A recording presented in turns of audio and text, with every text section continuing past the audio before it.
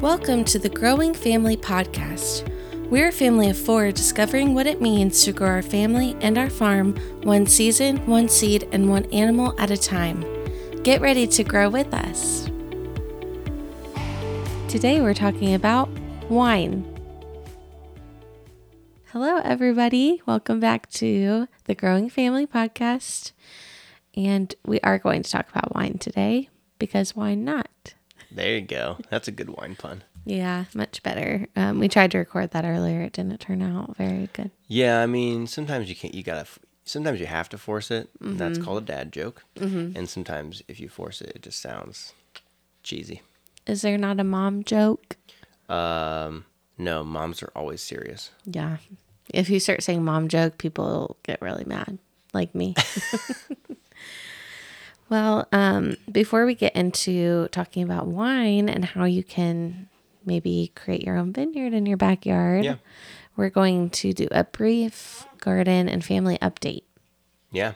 So this week we were able to attend an event.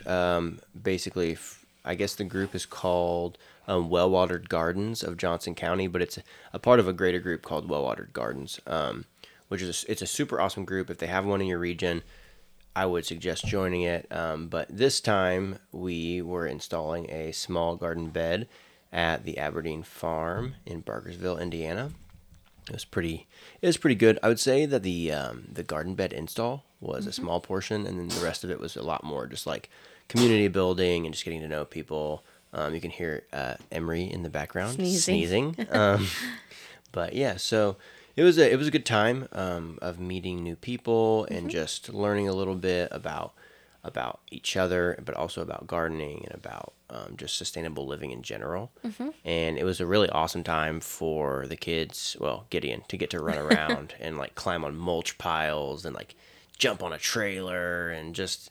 Yeah, I brought toys, and he didn't play with them until the very end for like 2 seconds. Yeah, they have an orchard. The backyard was his toy. They have an orchard out there that I help out a little bit with.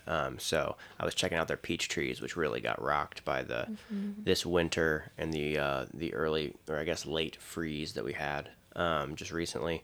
And so Gideon walked out there with me, and we were checking out peach trees and buds that were not looking so great, but yeah, it was a good time. Can you tell them about what he did that made you proud? I mean, you're always proud of him, you say. Oh, I mean, I just thought it was cool to watch him playing and like working things out. Like he got on top of a trailer and was trying to get off the trailer, and he's like not a very tall child, so he was trying to figure out the best way to dismount this trailer. And it was like he did it one way, then it became pretty obvious that he was going to fall and hurt himself if he kept doing that. And so he stopped and then got back on the trailer and kind of like looked at it and then approached it a different way. And eventually he got himself down. I didn't even have to help him. So It was really impressive to me to just watch him kind of like problem solve. Yeah, you know? How we talked about last week, allowing your child to do the dangerous, not really dangerous, but the hard thing in front of you.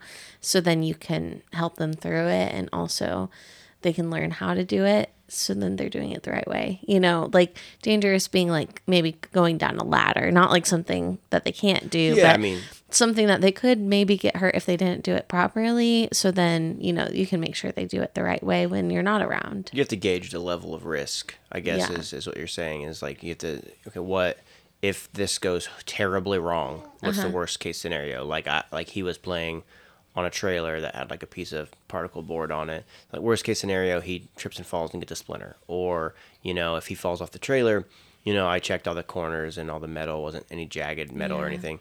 So yeah, maybe he would have fallen in the gravel and scuffed up his knee or something, but he had long pants on. So I really wasn't that concerned about him actually getting like seriously injured.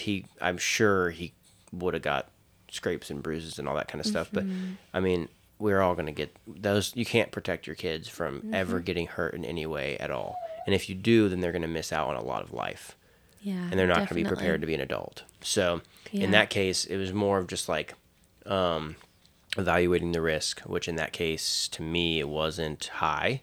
And so I wanted to kind of give him as much space to play within that risk level that I was comfortable with. Like at one point, he took off running, got about a quarter mile away.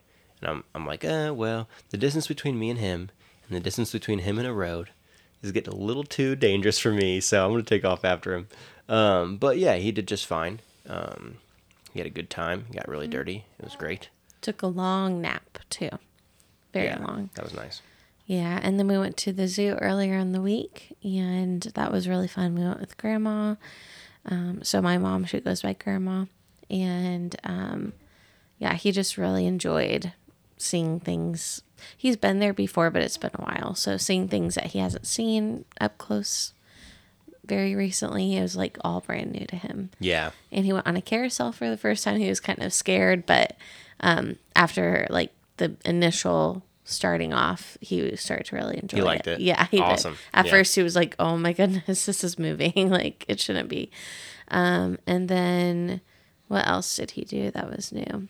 It was like the carousel. Oh, and then we went on the train ride, which you don't really see any animals when you're on the train ride. We thought we'd see tons of animals, but we just saw workers like waving at us. Behind the scenes. Like you're watching people like scoop up like elephant poop and stuff like that. You're just like, wow. And they all stop and they wave. It's like staged. It's funny. Gosh. But it was kind of a nice break for me and my mom because, yeah, we got to. Yeah, it's good to get out of the house and do something interesting. Mm-hmm. Yeah. And then the train ride itself was like kind of relaxing for us because we were all tired after that. It's been funny. Nice this week. I mean, it's probably a little warm. Yeah. And being out in the sun, it's good for you and it gets you tired in a good way. Like, you know, you did something that day. Yeah. You didn't just sit inside and watch TV or do something like that. So, yeah, that was awesome. I'm glad you guys got to do that. And then I'm glad we all got to go to that gardening workshop. Also, once we got back from that, I was inspired. So I took some plants that we got there and also some starts that we had done, which I think we did a podcast on, doing those starts, and I need to finish that blog. But regardless, we took some of the plants that we had started in the window wells, and then some of that we got at the Well Watered Gardens event, and I planted out the planter that I built, which is nice. It's got more plants in it right now than it will be able to hold. But I'd rather overplant and then lose some, and then have to thin or whatever, then underplant and then have like a huge garden box with like 4 plants in it. Right. You know what I mean? Yeah. So that was fun. Let's see, Gideon came out with me and we got a couple more little planters ready and, sowed some more seeds. You picked out some of those. Mm-hmm. I think we did. Some more broccoli and sunflower seeds and bush beans and carrots. I direct sowed the carrots because carrots are just like, you don't want to transplant. Like, don't buy carrots at the store and then try to transplant them. Like, just don't mess with carrot roots. Just sow the seeds in the ground. Unless you have just like the worst possible soil. Then amend it and then sow the seeds, whatever. And then you're good. But other than that, what else did we plant? We did some other spinach and stuff like that, but it was good. We got caught up on some gardening in the yard. I mowed the lawn, and it was just a good time. Yeah. And maybe one day we'll have a wine in our vineyard in our backyard. We're just going to have a wine in the backyard? Yeah, just one wine. I was looking at my notes and said wine in your backyard. I mean, so if you plant a vineyard, then one of the options is that you can have wine in your backyard. Yeah, that's what I mean. But you have to make the wine. It doesn't just grow off trees in bottles. It doesn't. It just so happens. I mean, you could always plant like table grapes, and then you can just have grapes that you just eat off the vine in your backyard, which you could make wine from. That's not going to be as good as grapes that you grow that are specifically bred for winemaking, but that is your choice. Yeah. So do you want to tell our listeners about your wine experience in California, Stephen? Yeah, I guess I can give like a quick overview. So I was going to Purdue, looking for, I was getting a degree in agriculture, looking for, what am I going to do for a career? And to me, just planting rows and rows of soybeans and corn and wheat or whatever just did not seem like a good long-term solution, which we've talked about in this podcast before. Just traditional row crop agriculture just not my cup of tea. It didn't make sense to me. Even at the time, I was just like, that sounds boring. And this is before I was introduced to permaculture, before I even really thought about whole system thinking and like trying to like function stack plant material and into. We do have a podcast about that, right? Yeah, Function. Well, for all chickens, of these subjects we have a podcast about. But yeah, just in general, it to me, just planting 1,000 acres of soybeans didn't really appeal to me, and so I was looking for something a little more interesting, and I got the opportunity to go out to California and work for E&J Gallo as an intern. And so I went out there for about 7 months and spent time working for their research and development department, basically just being the grunt worker to drive to all these vineyards and sample grapes. Like I would do that. I had this whole method of how we do the sampling, but basically the gist of it is I'd go out into the vineyard into specific spots, collect grape clusters, and then I would like smash them all up in a bag, and then I would test them for their sugar content. And when it got to a certain point of like sugar content, then basically we would report back, and they would tell the vineyard owners to go ahead and harvest. That way they could have that as a service for themselves. Okay. So that was the gist of my job. It wasn't, I don't want to say it was boring. It is boring. The exact work I was doing was boring, but it's beautiful. I mean, I'm driving to 8, 10, 12 vineyards in a day all over California. You got to taste test, right? Oh yeah. I mean, as a part of the internship, we would do like wine tastings and like wine tasting training, which was super cool because we shared a building with the department that like basically takes all the different parts of the grape and can distill out specific like terpenes and anthocyanins and just like different chemical compounds that do certain things, and like they just do so many things. There's a whole chemistry department right there that we were kind of right next to, and so we would do wine tastings with them and just pairings and just these beautiful learning experiences. And so that I will always cherish and love those experiences. But the actual job itself was a little boring. Just the whole atmosphere around it was awesome. So I decided to do it again. I went back the next year, but I got an internship with the grape breeder. So he takes. What was your intern title then? The first time, it's called a VCE intern. It was like super boring. And then the second time? The second time I was, I can't even remember the title of it. It was basically like I went out, we had this vineyard where we would do crosses. So they would take like this type of grape has like super dark color, and then this type of grape has like these crazy flavors. And so they would cross the two. And then they would take the seeds from those crosses and plant them out into this vineyard. And they would do like thousands of these crosses to, just to see what would happen. And so there's just acres and acres of a vineyard where each individual vine is genetically unique. And so in theory could produce, a unique flavor or a unique color or, unique growth habit. Maybe they just have 1 million clusters on one vine, or they have these huge grapes, or they taste like juicy fruit, or they have like super thick skin or whatever. There's so many different things that you can look for. And so I would go out to the vineyard and basically just take notes on the flavors and the colors and the shapes and the sizes of the clusters and the leaves and the vines themselves and everything. So it was just really cool because I got to just like get intimate with the types of vines that there are, all the different variations within grapes. My personal project that I was on was it was called Fruitful. What is it called? Fruitful secondary. I can't even remember now. Basically, when the vine grows a new shoot, that shoot will have shoots that grow off of it that tend to not have clusters of grapes on them. So like the initial shoot, you'll usually get like your first 3 like nodes, you'll get fruits, like fruit clusters on them. But then after that, it's just like leaves, because in general the plant is trying to have like I think it's like 10 leaves per grape cluster to collect, because every leaf on a plant is like a solar panel, and then every fruit on any plant is going to be a net like sink for energy and sugars. So that plant has to uptake nutrients from the ground and from the sun and put them into the fruit. And how are you going to get that energy? You have to have your solar panels, which are your leaves. So you're going to have like 2, 3, maybe 4 clusters of grapes on your first few nodes. And then after that, the plant's just like, let me put out solar panels because now I have to support these, these fruits that I've now put on.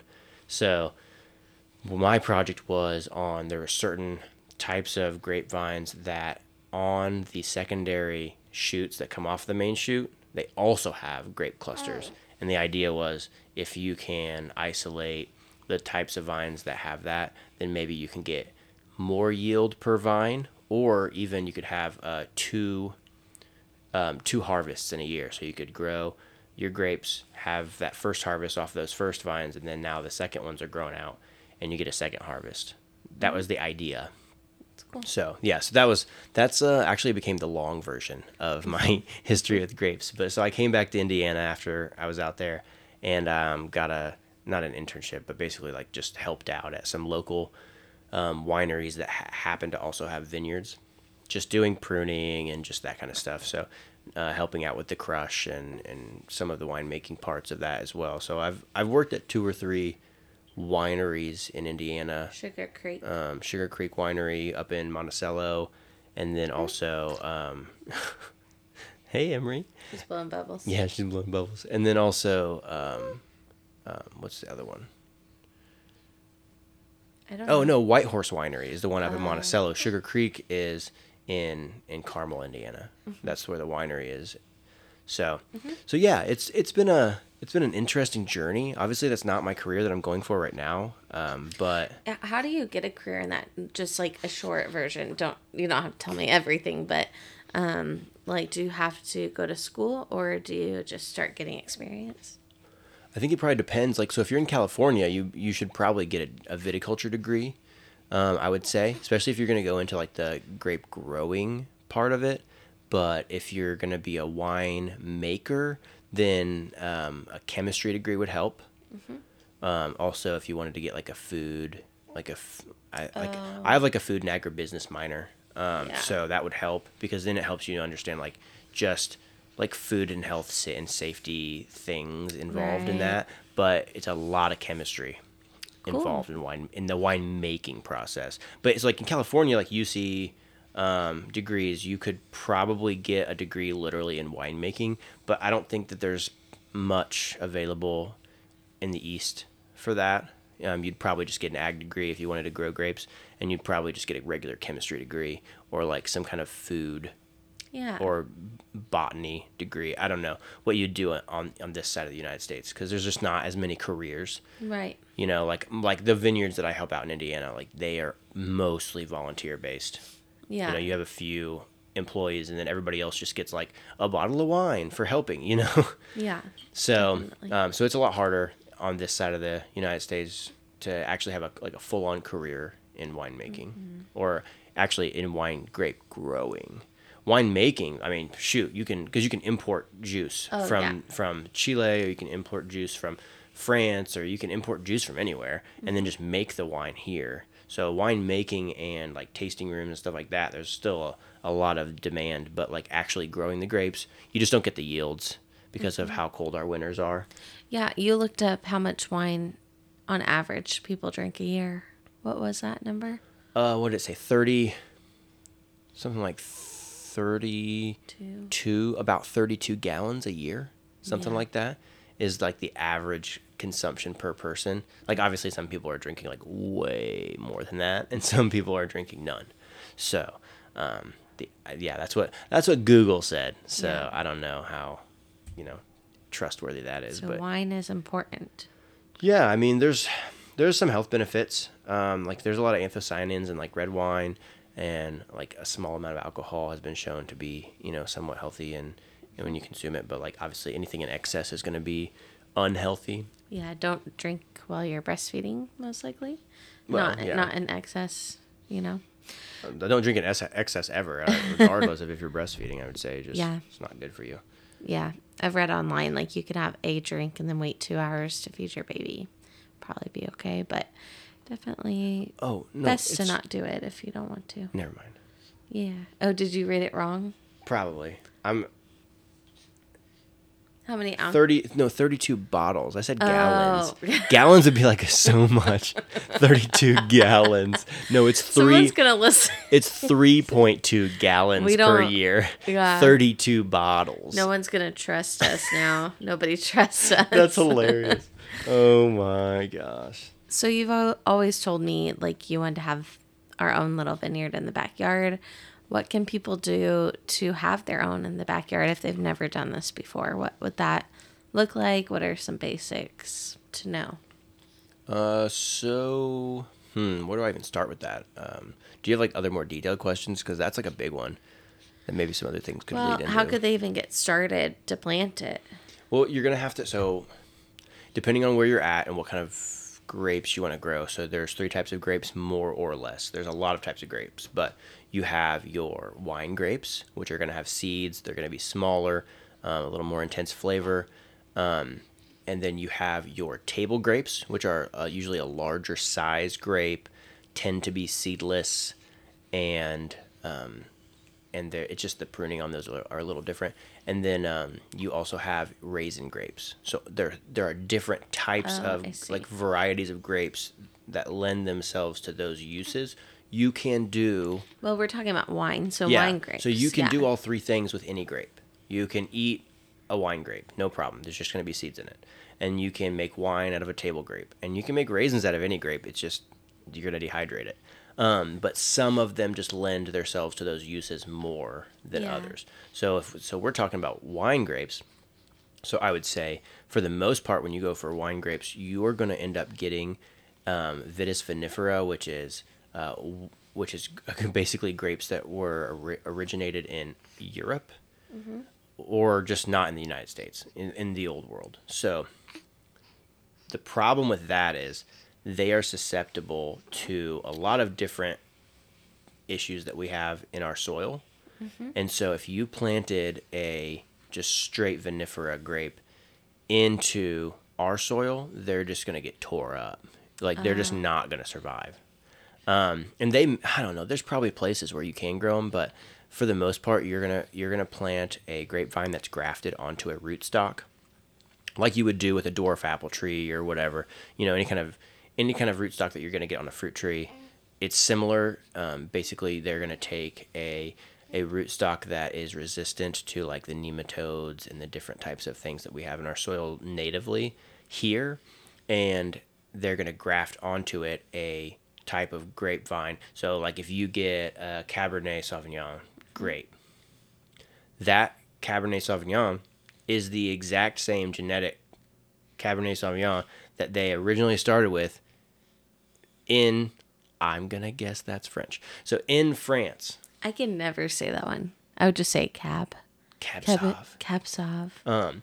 So Sauvignon. Sauvignon. I'm not French. I don't know. I know some Spanish. That's about it. So yeah, but regardless, when you get, say it. She's just breathing heavily. But yeah, so when you get that type of grape, that is the exact same. Like, it's basically a clone of a clone of a clone of a clone from way back when. Somebody found a variety that they loved. They just planted an entire vineyard of it. You know, they had the one plant, they took cuttings, they planted a vineyard of it. And that person sold cuttings to somebody else who planted it, and now there's millions of them throughout the whole world. And so the problem with that is that those might not be able to withstand the type of conditions that we have. And so that's why they use the rootstocks, basically, is to be able to grow these varieties that have been around for thousands of years in places where they haven't been around for thousands of years. So you're going to get probably a 1 or 2 year, probably a 2-year vine. You're going to order it from somebody for the most part. Usually, so plug for AA vineyards is a really good one that most people get. Most people that I know that have planted vineyards, that's where they get all their vines. So you order them online, you get as many as you need, they ship them to you, and then you plant them. And they're going to be, it's going to be a rootstock with a with a scion on top of it. And you're going to grow it out for 3 to 5 years. After that time, then you're going to get your full production. Probably after 3 years, you'll get grapes. Okay. So your first year is a building year. You're just trying to get that thing established in the ground. You put it in. Now, this is probably a 2-year vine. So this is a 2-year-old plant that now you've slapped into some new soil that it's not used to. And you're going to grow it for another year, at least. You may get it to your top wire. In this part of the United States, we have a lot of humidity. And so... and cold winters. So we usually do a top wire cordon here, which is basically you grow the grape plant straight up into the air, and then you prune the top of it, and then you allow cordons, which are like branches, growing either one direction or 2 directions. So it looks like the shape of a T, basically, by the time you're done. So that's a top wire cordon. I could do like a whole podcast on grape pruning, but I think, here we're going to wrap up probably in the next couple of minutes and do another episode for next week about maybe pruning and we can get into the weeds a little more. Yeah. But yeah, so for the most part, that's what you're going to do. You're going to buy a grapevine from a company online, or you could do your own grafting, but it's just a lot of work. So you're going to buy it from a company. You're going to slap them into the ground. You're going to baby them for a year or 2, maybe, before they get up to the top wire. And then you're going to spend another year or 2 training those cordons or arms or branches, whatever you want to call them, out onto your trellis wire, which is going to support a lot of the weight of those plants when they start getting fruit on them. And then, like I said, 3 to 5 years, you're going to start getting fruit. And then after 5 years, you're pretty much in full production for the most part. I mean, you can have weather events that are going to knock them down, slow them down, take them back a year, whatever. But that's kind of where you're at. So you have about a 3 to 5 year time frame from where you put that money into your vineyard to when you're actually going to start, reaping the rewards from it. So you're going to need grape vines. Okay. That's kind of your progression. You're going to need a trellis system. So you have to choose what kind of trellis system you want, and there's hundreds of different types of trellis systems. I just kind of described the top wire cordon that we usually use in this part of the United States, but there's a million different ones, and a lot of it's going to depend on the type of grape you choose. Since we're talking about wine grapes, I just went there, but there's a different whole thing for table grapes for the most part. And then, you just wait. You just manage the weeds, and you just wait until they're productive. And then you're gonna harvest. We could do a whole podcast on winemaking too. I know. But this is just grape growing. Step 1, growing the grapes. Growing the grapes. I think I had a couple notes on so if you're gonna decide how many you need, how many grapevines do you need? So we kind of talked about it. Average consumption is about 32 bottles a year, and so you're gonna get somewhere between 1 and 10 bottles of wine per vine. So. Like 3. So you're probably looking at 3 to 4 vines, depending on your consumption, depending on how prolific the vine is. Some varieties are going to produce a lot more grapes per vine than others, and some are going to be less, obviously. And so come on, Emery. So that's what I would say. I would suggest per person that is going to be consuming these grapes, you'd want 3 to 4 vines. And so that's pretty manageable. I mean, at my dad's house, I put in a small vineyard. It's 2 varieties, 4 vines each. You can we can go into so many details of different things, but that's the gist of it. So you're gonna want to find a variety, probably get at least 4 vines per. You're gonna have some depth, so maybe double that. So maybe you get 8 to 10 actual plants per variety that you're looking for.